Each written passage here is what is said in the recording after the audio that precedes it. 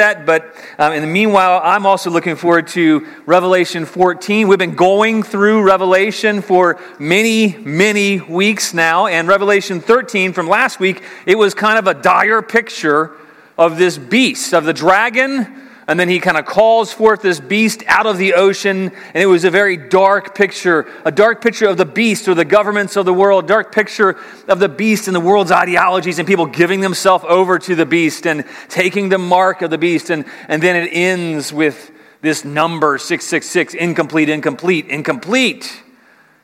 You know, if I had dreams like this, that would be a very bad dream.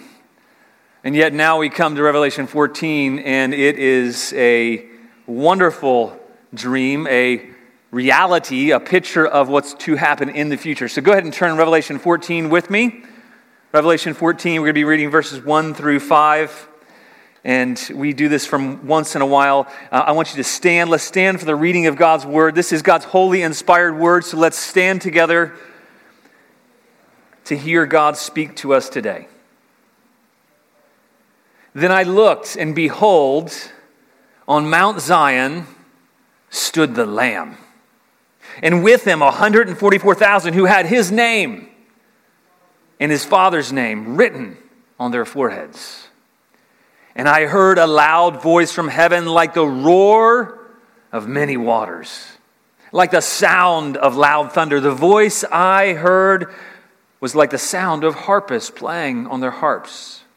And they were singing a new song before the throne and before the four living creatures and before the elders.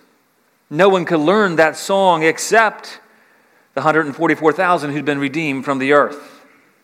It is these who've not defiled themselves with women, for they are virgins. It is these who follow the Lamb wherever he goes. These have been redeemed from mankind as first fruits for God and the Lamb. And in their mouth no lie was found, for they are blameless. This is God's word. You may be seated. Let's pray. Father, thank you for these visions of reality that Jesus, you gave to John for us. God, so often we feel like what we experience is all bleak, and sometimes it seems futile and difficult, and we wonder, will we endure? Will we be able? Can we withstand? And yet, Lord, you give us these glimpses of the true reality in your word of what is to come. The true reality for all those who are standing in you. So God, thank you. I pray that you would encourage our hearts, that you would enliven our minds, that you would give us a holy passion for you, that you would rekindle that desire to live for you in all things, that you would give us endurance and hope through this vision of the future. God, I pray that you would give us a new song, and that, Lord, you would inspire us to sing for you as a result. In Jesus' name we pray. Amen. Well, I still remember when I was younger, I used to have a few recurring bad dreams. Anybody here have recurring bad dreams when you were younger? I had several different ones. One was about bats. I won't go into detail there. It was creepy. Another one about these houses and these rooms, and I'd go in all these different rooms, and it was always scary things behind these doors, and it was the same dream time after time, and I would kind of dread it. Sometimes we can feel that way about Revelation, as if it's a bad dream, it's a bad picture. Last week, as I mentioned, in Revelation 13, we see this imagery of the dragon, and it seems like a dragon is ruling over the earth, and in a sense he is, and he stands on the seashore, and he kind of conjures up this beast, the governments of the world, to do his bidding, and you see this other beast that comes up that prophesies, that speaks falsely about reality, and this other false beast is kind of the ideologies of the world, and the whole world is given after the beast, and everything goes away. Everyone goes to worship this beast. Those who don't are put into captivity and put to death, and yet we see at the same time there's an inkling of hope. Although the dragon is waging war against the church in Revelation 12 and Revelation 13, what we're meant to see is that we have hope for endurance.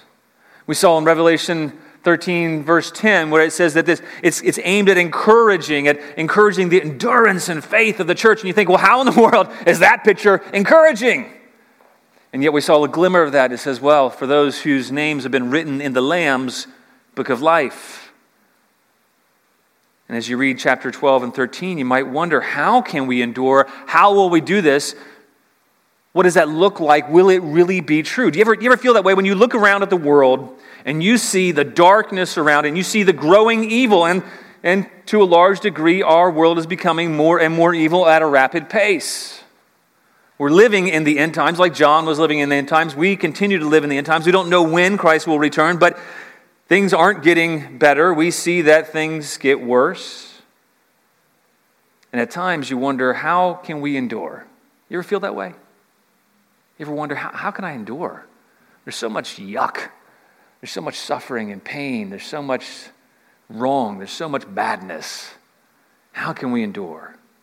Will we really stand? And you begin to doubt the fact that you'll be able to stand. You wonder, will I really be able to stand? And some days, frankly, I don't feel like I'm going to be able. Some days I feel like giving up. And I think that's common to all of us. Some days you feel like, I don't think I can do this anymore. I don't think I can stand. I don't know how I will stand. I don't know how I will endure.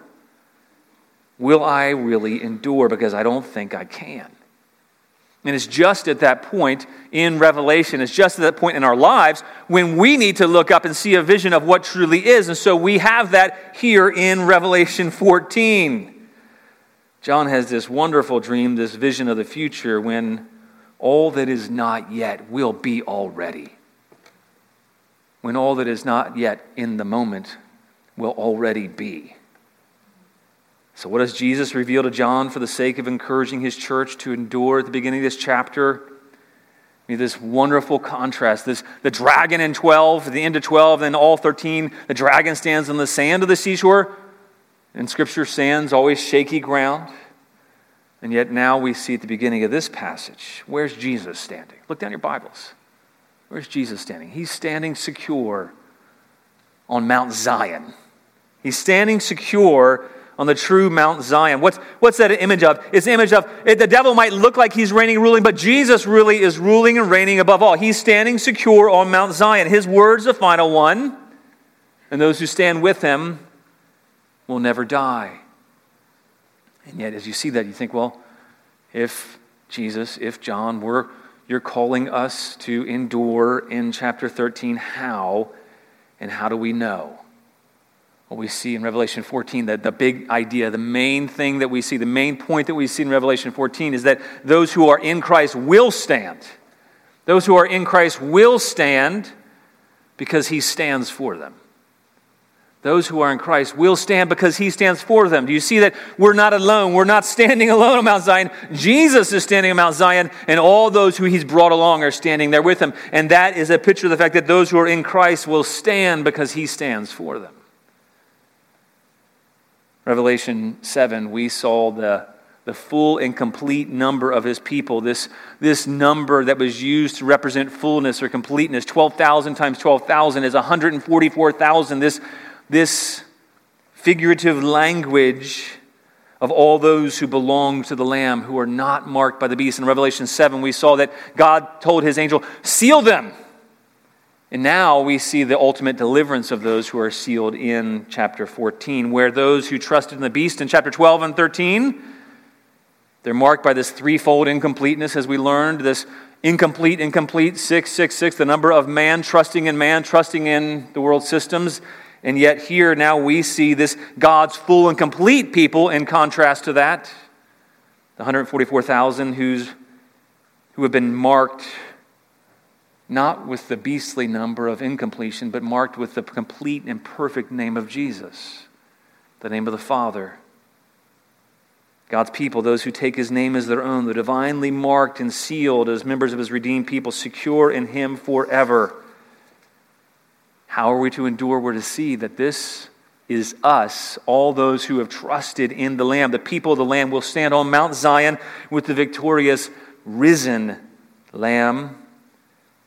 So John sees the people of God who are sealed as already delivered. And so our first confidence, the first way that Jesus would have us see that we can have confidence to stand, to endure, is that we stand with his name. That's what we see in this passage. We stand with his name.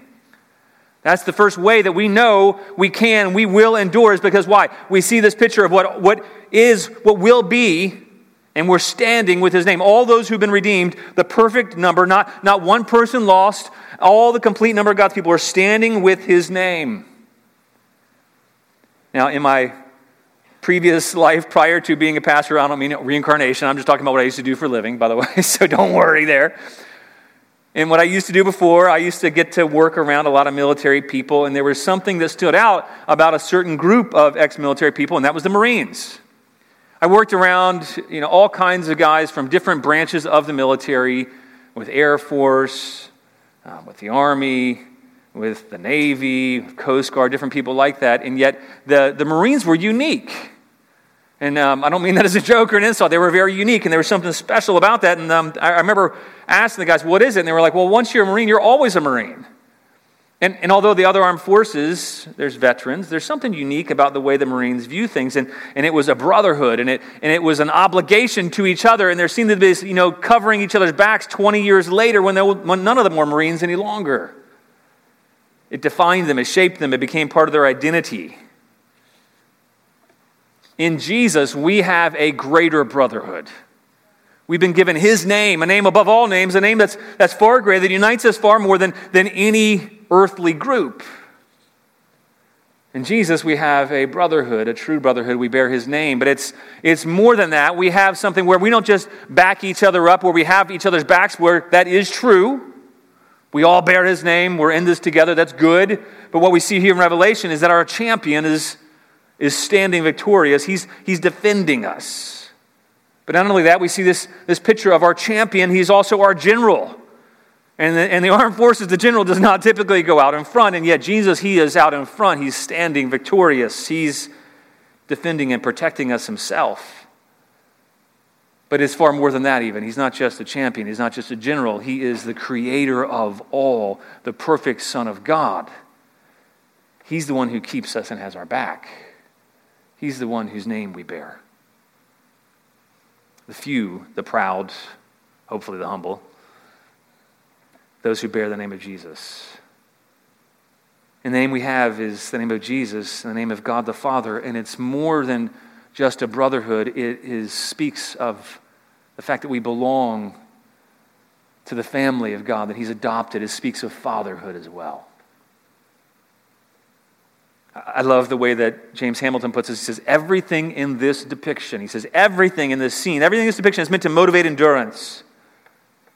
Those who are in battle, behold those who have overcome. They see those who have received the promises. They see the conqueror of Mount Zion with his army ready to wage the messianic war. They hear the song being sung before the Father in heaven. All this inspires us to seek to be faithful, to endure to the end, to overcome. Christian, you belong to Jesus. You belong to God. You've been marked with his name. You've been sealed for the day of redemption.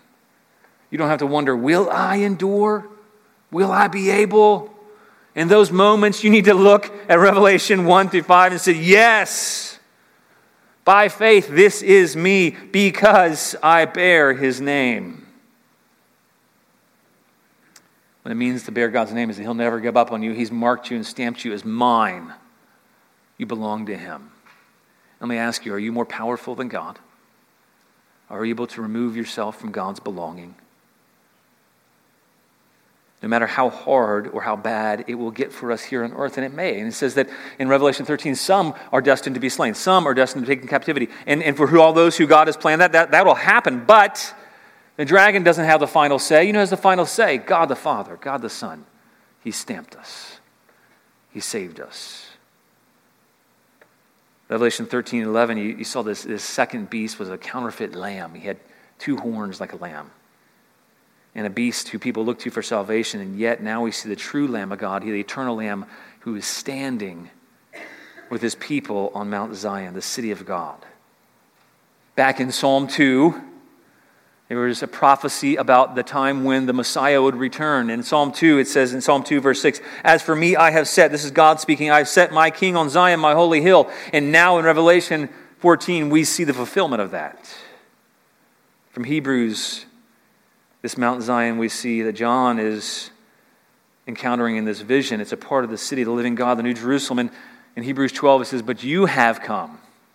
But you have come to Mount Zion, to the city of the living God, the heavenly Jerusalem, and to innumerable angels in festal gathering, to the assembly of the firstborn who are enrolled in heaven. This is you, believer.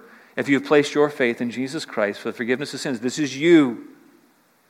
No matter what it looks like in the times here on earth, there's a kingdom that's above all other kingdoms, the kingdom of our Lord and God, and Jesus, the Lamb, stands over all those kingdoms. And our second confidence we see in this passage to endure and stand is that we stand singing the song of the redeemed. We stand because he stands. We stand because we've been marked by his name. We stand singing. We stand singing the song of the redeemed. No matter what it looks like here on times on earth, there's a kingdom above all other kingdoms, and Jesus stands over all those kingdoms, and that's what we sing about. When John sees the Lamb standing as victoriously, look down at verse 2. Here's what he hears. He sees something. He sees Jesus standing, and so thereby the saints stand, but he hears something too. Look down at verse 2. He says he hears this heavenly song, this voice from heaven. And he says it's like the sound of a heavenly host singing as if with one voice. I was thinking about this past summer, we got a chance to go to the lower falls at Yellowstone, and they're about double the height of Niagara. And so when they crash, it makes a loud, roaring noise, 308 feet flowing over this cliff, and just standing there, listening to the sound of this crashing torrent of water, you get a sense of the immense power of the water. And then you look out across this crashing waterfall beside you, and you see that it's carved through this bedrock. It's carved this giant canyon. It's powerful. The power of the water is too powerful to withstand. And you look down and these plumes of mist come up hundreds of feet high, almost to where you're standing, and the sound is almost deafening, and you think, boy, what would it be like to be at the bottom of that waterfall? It'd be crushing. You know, how silly would that be? You know, I wondered about Niagara. Oh, maybe somebody could make it. You know, a few people have made it over that. There's one at Yellowstone, there's no way. If you made it over, there's no way you'd survive because it's too powerful for any human to withstand. Enough to carve through the rock in the canyon of the Yellowstone. And John says, I hear this sound, this voice from heaven. It's like the roar of many waters. Beautiful imagery. And he says, I also hear this heavenly voice. It's not just this roar of many waters, but it's like the sound of thunder. We had a storm so intense this summer, the foundation of the house, all the windows, the floor, they seemed to reverberate. The windows shook. This reverberating deep bass of thunder, and that's the kind of power and intensity that John hears. He sees Jesus and standing with the redeemed, and then he hears their song, and it is powerful. It's roaring, it's thundering. And yet he says something else, this third description of this voice. Look down at verse 2. He says, the voice I heard was like the sound of harpists playing on their harps. What do you mean, John? Is it a roar? Is it a thunder? Is it the sound of harps? Well, it's all the above. And what he's describing here is this volume, this unbelievably powerful singing, this voice that thunders and shakes the foundations, and yet it has the beauty as if a myriad of harpists are playing. Now, the closest I could get to imagining that was remembering back to the first time I got to hear the National Symphony Orchestra play in a small theater in Washington, D.C. with a few hundred other people. It was kind of an enclosed space, and they opened up with Beethoven's Fifth Symphony, and it was intense, that bum-bum-bum-bum, bum-bum-bum-bum. And then it had this beautiful da-da-da-da-da-da-da, and then bum-bum-bum-bum, and it would come in, and it was loud, it was majestic, and it carried you away with the beauty. In a far greater way, John's describing that. This roar, this loudness, this intensity, this beauty.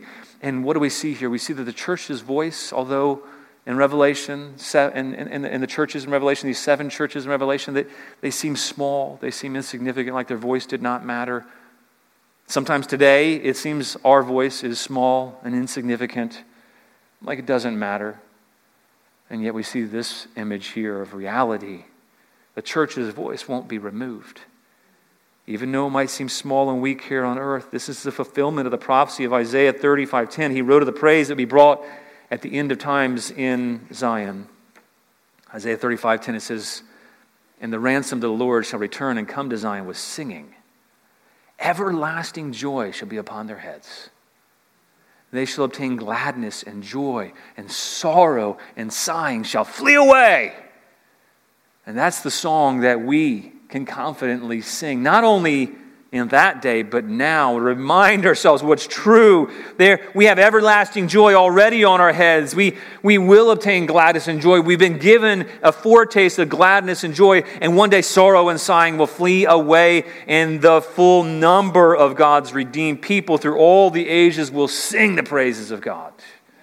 No longer quiet, no longer small, no longer the voices being trumped by the world.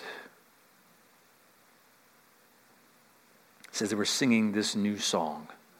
Look in verse 3, a new song before the throne, before the four living creatures and before the elders. No one could learn that song except the 144,000. Now listen to these words. Who had been, what's that next word? Read it out loud. Redeemed. Who had been redeemed from the earth. This powerful voice was singing a new song, a tremendous joy of redemption.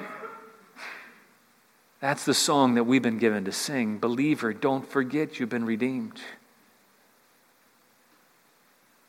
And look at that. It says no one could learn it except those who have been redeemed. And isn't that interesting?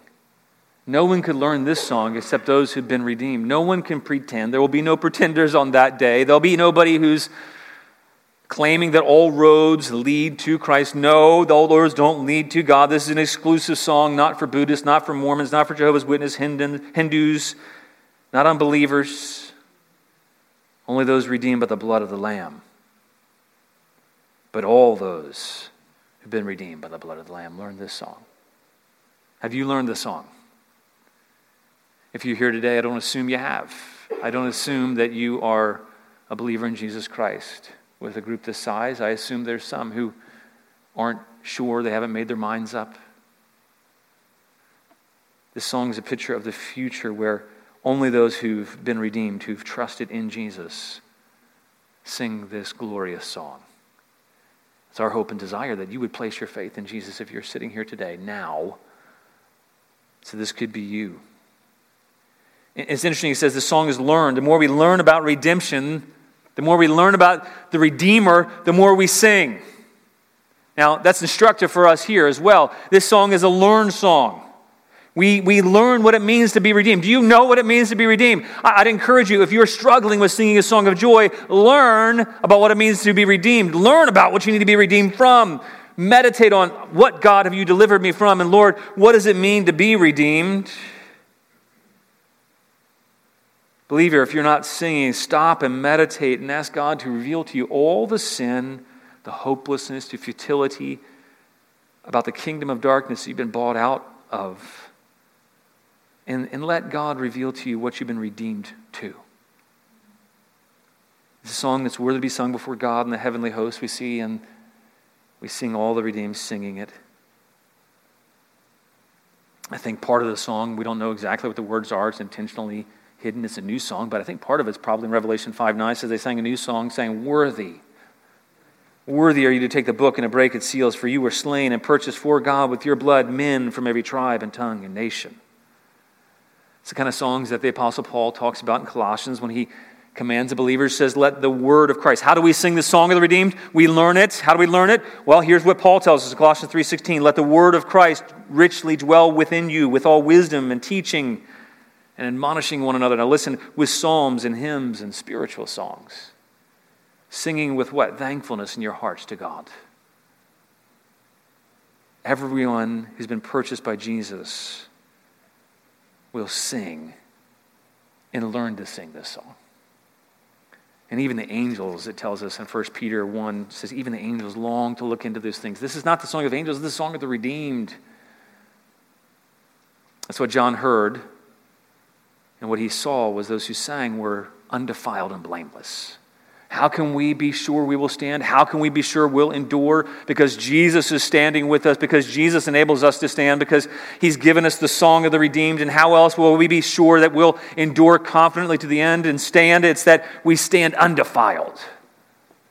I don't know about you, but I don't feel undefiled sometimes. I remember the Campbells can tell you the story. They laughed at me.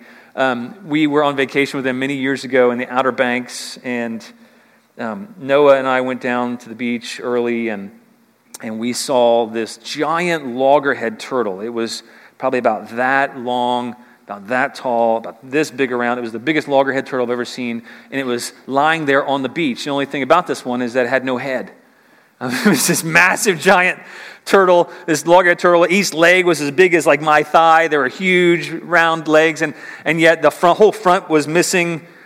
Looked like the only thing that big, actually, from the biologist we talked to later, was a great white just bitten the front of it off. I mean, it would have had to have been jaw like this big around to bite that thing off. And so we were a little amazed, and we hung around, and then when the biologists got there, they wanted to dissect it. They wanted to crack the shell open, and they were going to pull the whole thing apart and dissect it. And they said, "Hey, do you want to help?" I'm like, "Yeah, absolutely. I want to see what's inside that thing." And so this might be something wrong with me, all right? I get that. But I like seeing the beautiful mystery of creation and all the intricacy of what God's done. And so, hey, what other time will I be able to rip open a loggerhead turtle, right? I don't do that. I'm not that guy. So they cracked that thing open, and it smelled really bad. As soon as they opened up the guts, and they did that kind of stuff, but I'm helping, I'm in there, we're in there together, Noah and I are, and everybody else is kind of separated from us. Gone down the beach, the whole family, everybody else is like, 50 yards away, and we're just down here with the biologist there, and they said, "Hey, you want to help look at the stomach contents?" I'm like, "Yeah." And they're like, "Hey, you want to look at the intestines?" "Yeah, sure." And so I'm standing like way over there, Noah's way over here. It's got to be 50 feet, and we're like pulling the stuff out of the intestines, and they're really long, and it's just amazing. And the only thing I didn't realize is that turtle guts, they don't wash off so easy. I washed and I washed and I washed, and the smell would not come off. And it's something about the fat and the smell, and it binds. It binds to your skin. And so every time I ate for the next 3 days, I'm not kidding, for 3 days, all I could smell was turtle guts. And what seemed really cool at first did not seem so cool with every meal. Where I put my hand up, I was like, "Oh my gosh," my hands just reeked of turtle guts. Which, by the way, is not pleasant. It's a mixture of not only rot, but fish and everything else you can imagine. All right, I'll leave it there. All right, so it smelled for days, and they kept laughing because every time I breathed in my nose, all I could smell was rotten turtle, and I couldn't wash it off. It eventually did. The picture we have in Scripture of our sin, of our defilement, is far more putrid, far worse than that. We couldn't wash our sin off. Our sin was even greater because it wasn't just on the surface binding to our skin. It's at the very core of who we are. Every cell is defiled. Every piece, every part of us, the way we think and act and feel desires, is defiled by sin. And yet here we see this beautiful picture of the saints who are undefiled. I need that picture. Because so often I smell, and I breathe in, and I smell the stink again. We need to be washed in the blood of Jesus because only His blood can make us clean. Only His blood removes the stains. And I love the imagery here. It's this is spiritual, as Grant Osborne says, the spiritual character, the state of the redeemed is given in detail both as a model and a warning to the Christians in the 7 churches who are besieged by Jewish and Roman persecution as well as by false teachers. It's also a model for us who are besieged by the world's systems and government and ideology and false teachers. And yet we see this picture of purity. Now, verse 4, admittedly, it can be difficult at times because for us, we don't think of ourselves in figurative language very often. And yet all of Revelation is figurative, is symbolic language here. And if you read verse 4, it can be challenging. You mistakenly and literally read as if it's only male virgins. You're like, what's up with that? But then if you look in the Old Testament, all throughout the Old Testament and New, Scriptures shed light on John's symbology. And Scriptures like in Lamentations 2:13, when it says, "What can I liken to you that I might comfort you, O virgin daughter of Zion?" Speaking of God's people as a virgin. It's those who are undefiled, who are pure and undefiled, like virgins before Christ. And often Scripture uses that kind of figurative language to speak metaphorically about our relationship with Jesus. In Revelation 3:4, Jesus addressed the church in Sardis. He says, you have a few people in Sardis who have not soiled or defiled. The same word we have here is defiled, undefiled. They have not soiled their garments. They'll walk with me in white. They're worthy. Here the church is preserving itself. It's keeping itself as a virgin for Jesus. And what does that mean for us to see? It's in direct contrast to what we see all throughout Revelation of the world going after this prostitute harlot, Babylon. In contrast, the church keeps itself for Christ. Those who are unadulterated. Matthew 25:1, Jesus told the parable of the 10 virgins. The kingdom of heaven, he says, will be comparable to 10 virgins who took their lamps, went out to meet the bridegroom. There are all of those who are in the kingdom of heaven are like virgins. What does that mean? It means that men and women alike, they're presented to those who are chaste, who have kept themselves from spiritual adultery. They're waiting for the marriage to their Lord. Paul uses the same kind of language in 2 Corinthians 11 when he writes, I'm jealous, he says, for you with a godly jealousy. For I betrothed you to one husband so that in Christ I might present you as a pure virgin. But I'm afraid that as the serpent deceived Eve by his craftiness, your minds will be led astray from the simplicity and purity of devotion to Christ. Paul said it was like he was their spiritual father and he betrothed the church to Jesus, and his goal was to present them pure and spotless, undefiled, sanctified, blameless in behavior. Churches of Revelation were tempted to give into idolatry just like we are tempted today to give into idolatry, and yet we have this wonderful hope that we ultimately will remain undefiled because he's made us undefiled. He's made us pure. We will endure all those who don't follow after the spiritual harlotry of the world. Don't go after idolatry and false gods, so often resulting in sexual immorality. That's why he uses this kind of language. So, believer, how are you doing in that regard? Where is your mind? What are you living for?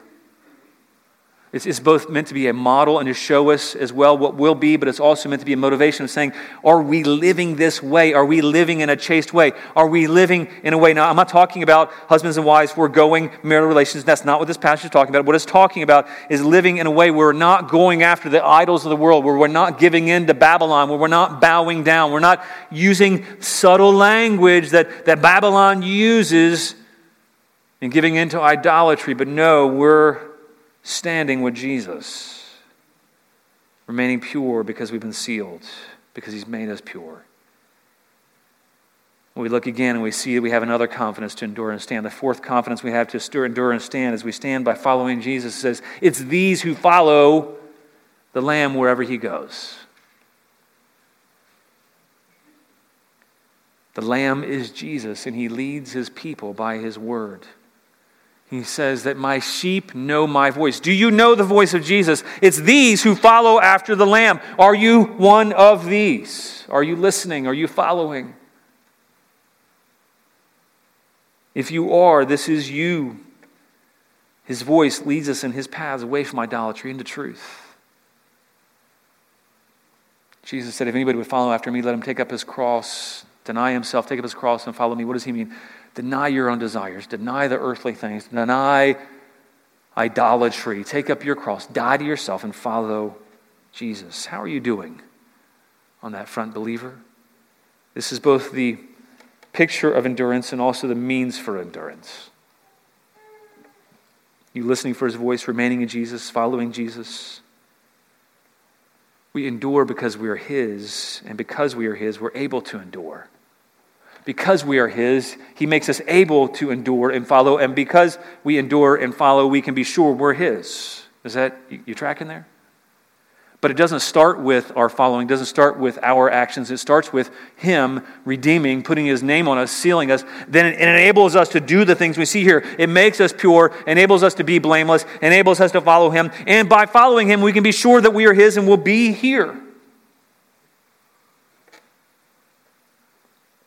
So Christian, is there any area of your life where Jesus is calling you to endure, to remain faithful, to not trust in the world or the powers that be, to turn from idolatry to follow Him? How do we endure? We endure because we've been redeemed and bought. How do we endure? We endure because we've been redeemed by the blood of the Lamb. You didn't redeem yourself. You didn't buy yourself. You had no ability to do it. Naked and poor, wretched and blind. The passage does not say all those who've earned their salvation. It doesn't say those who have been redeemed by our own self-efforts. We couldn't secure our own salvation. We stand blameless. Jesus paid to bring us out of the kingdom of darkness into light where we could never find our own way. He delivered us from the ownership of the devil. He made us His own. I love the way that James Hamilton puts it. He says, if you're redeemed for God and the Lamb. Let me encourage you to be what you are. Do you believe the gospel? If you've been redeemed for God. Live like you're an offering consecrated to God, as Paul puts it, living like a sacrifice. Is that the way you think of yourself? Is that true of you, Christian? You've been redeemed as first fruits. Now for us, that word first fruits doesn't have a lot of meaning often because we don't use it anymore, but it could have two different meanings in the Old Testament. First fruits meaning an offering made to God, so that they would plant a crop and the crop would grow, and the first part of the crop they would designate to God, they worship Him. But I think this is the second picture we see where a priest, he was designated to make bread for the holy place, the place right outside the Holy of Holies that only the priesthood could go into, and they would make this bread and they would set it aside. And when they were making the bread, they took this first fruits. They called that the first fruits, this first portion of this lump of dough. And they took that and they set it aside. And it was consecrated or holy, designated especially for God. And all the other dough was for common usage to be eaten. And so we've been redeemed as a kind of first fruits, set apart for God, put into His holy place. In chapter 13, we saw the darkness of the beast and the death the beast brings. And here in 14, we see the veil of reality pulled back. And it's not on the beast anymore. We're standing on Mount Zion with the Redeemer. And He's the one who's victorious. The song of redemption. All of His people sing, cannot be silenced. It's meant to show us that it's not the dragon, it's not the beast, it's not government, it's no power, no ideology can shut up or stop this song any more than we can stand underneath the lower falls in Yellowstone. Our fifth, our final confidence that we'll endure and stand is that we stand blameless. We stand blameless. When I was younger, until I probably hit my 20s, I was really skinny. And you know, that's the wonderful thing about that. You know, when you're a little kid, you know it's great to be skinny. And I remember I was once went out in the wintertime. You know, I was always underweight. I was always trying to gain weight as a kid. I would eat a lot of food. And I remember one time in the wintertime we went sledding and I had this huge puffy snowsuit on that somebody had given me, and it made me look like the Stay Puft Marshmallow Man. It was great. I loved it. And went down this hill and I got up and some other kids tried to make fun of me. They were like, "Hey, Fat Matt." And I was like, "Really?" That's pretty funny. And I laughed. It didn't affect me because it's not who I was. They couldn't legitimately call me fat. I was like 30 pounds underweight.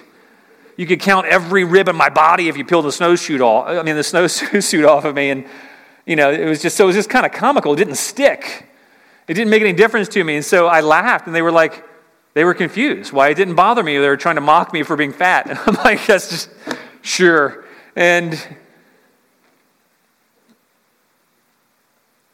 you might be mocked by the devil as being full of blame, being fat with blame, and you can laugh and say, "No, that's not who I am. I'm blameless." That's the truth. The truth is Those who sing this song are blameless, and their blamelessness is the reason that no lie is found in their mouths. Their blamelessness is not the result of not lying. Their truthfulness is the result of the redeemed being blameless, and we see that we stand blameless before our Messiah, blameless on Mount Zion. And then it's the fruit of this blamelessness we see is that they speak the truth about Jesus, speak the truth about who he is. In contrast to Revelation 3, when he talked to the church in Philadelphia, and he says that those are the synagogue of Satan. They said they're Jews, they're not, they lie. Now we see the true Jews, the true Jerusalem, the true people of God. The redeemed, they tell the truth by witnessing about Jesus when faced with pressure to worship the beast. They don't go along with idolatrous lies because they know who they are. They don't conform to the culture. They don't call evil good and good evil, like the culture around us does with language calling evil things as if they are good and good things as if they are bad. But the redeemed, there's no lie in their mouth. Christians, are there any lies about yourself you've been believing? Any lies about others? Any lies about the world? Any lies about Jesus found in your mouth? Any area where God's calling you to remember you're blameless and to tell the truth because you've been made blameless? Where would God have you speak up and declare the redeeming truth of Jesus? This is a call to endure by seeing the end the way it really is, how it really will be. Camera's kind of panned out from Revelation 12 and 13 where it's zoomed in on the beast and his people here on earth, and it zooms out and you see, oh, here's the reality. Above all of that is Jesus standing, and we are standing with him. No one can take us away from him. No one can change who you belong to. You're protected, you're sealed, you're kept, you're redeemed, you've been removed, all your spiritual adultery has been removed, you're pure, you're undefiled, you're like a virgin, you're blameless, and you're called, you're speaking the truth, you've been adopted, redeemed by his blood. No wonder John hears this roaring song. This loud, beautiful song of the redeemed. It speaks of the truth of who we are. That's what we need to do in the midst of all the world getting worse and worse and everybody going after the beast. We would say, no, that's not who we are. Here's how we endure. By remembering who we are, by seeing Jesus, by speaking the truth of that because we've been made blameless. One of the main ways that Jesus gave to us practically to remember is he gave us the gift of communion. In just a second, we're going to go ahead and receive that gift together. If you are a believer in Jesus Christ and place your hope in him for the forgiveness of sins, no matter what your background is, or if you're visiting here with us, we'd invite you to join together with us if your hope, your faith is in Jesus Christ alone for the forgiveness of your sins. It's one of the ways that we remember Jesus, remember our champion, remember the one who leads us, remember whose we are, remember who you belong to. This is what we do with communion. We remember the truth. We tell ourselves what's true and no lies. In my place, condemned he stood is what we remember. Seal my pardon with his blood is what we remember. He's redeemed us with his own life. He's stamped us. He's given us his seal. He's given us his name. We stand with him. We are secure in him. Our names have been written in the Lamb's book of life. He's purified our lips. He's made us blameless. We've been set apart, sealed. All of this wonderful truths of what we remember. Why do we have things like this why do we have passages like this in Scripture? Because we need to. We need to remember whose we are. We need to remember how we belong to him and why we belong to him. Communion is how we remember, and it's evidence, it's tangible evidence that we look at and we speak the song of the redeemed. As the ushers are making their way around passing out the bread, I want you to see this, that your life is hidden with Christ on high. That's where it is. It's secure. Your name's been written in the Lamb's book of life. This is a remembrance of the fact that his body broken for you is your hope. His life is your hope for life. As we eat of the bread, it's us remembering our life, our very life comes from Jesus. Every day we need to remember whose we are, that we're in Him and He in us. Every day we partake of the truth of Revelation 14. And so we remember by taking His body. Remember where our hope is. Our hope's not in our body, not in our blamelessness, not in our ability to pay for our sins. Our hope is in His ability to pay for our sins because He's done it. It's completed. And as we eat remembering that we belong to Him. We're a part of Him. So let's eat a cracker together, remembering His body.